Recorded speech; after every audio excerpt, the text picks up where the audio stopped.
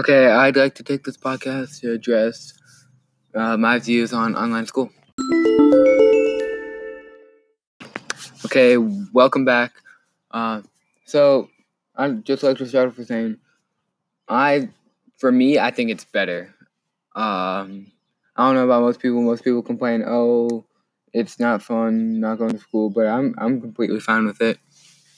I feel like 2 hours of school each day, being able to sleep in later is just really nice for me right now. And a lot of free time, just time to exercise and just do whatever we want. I think it's balanced, and we're still getting enough learning. We have homework. It's just balanced. As much as people hate quarantine right now, I think it's fine. But I don't know about other people. Well, that wraps it up. I'd just like to point that out, that I think quarantine is completely fine. I'm chilling right now. Thank you. Have a good day. See you next time.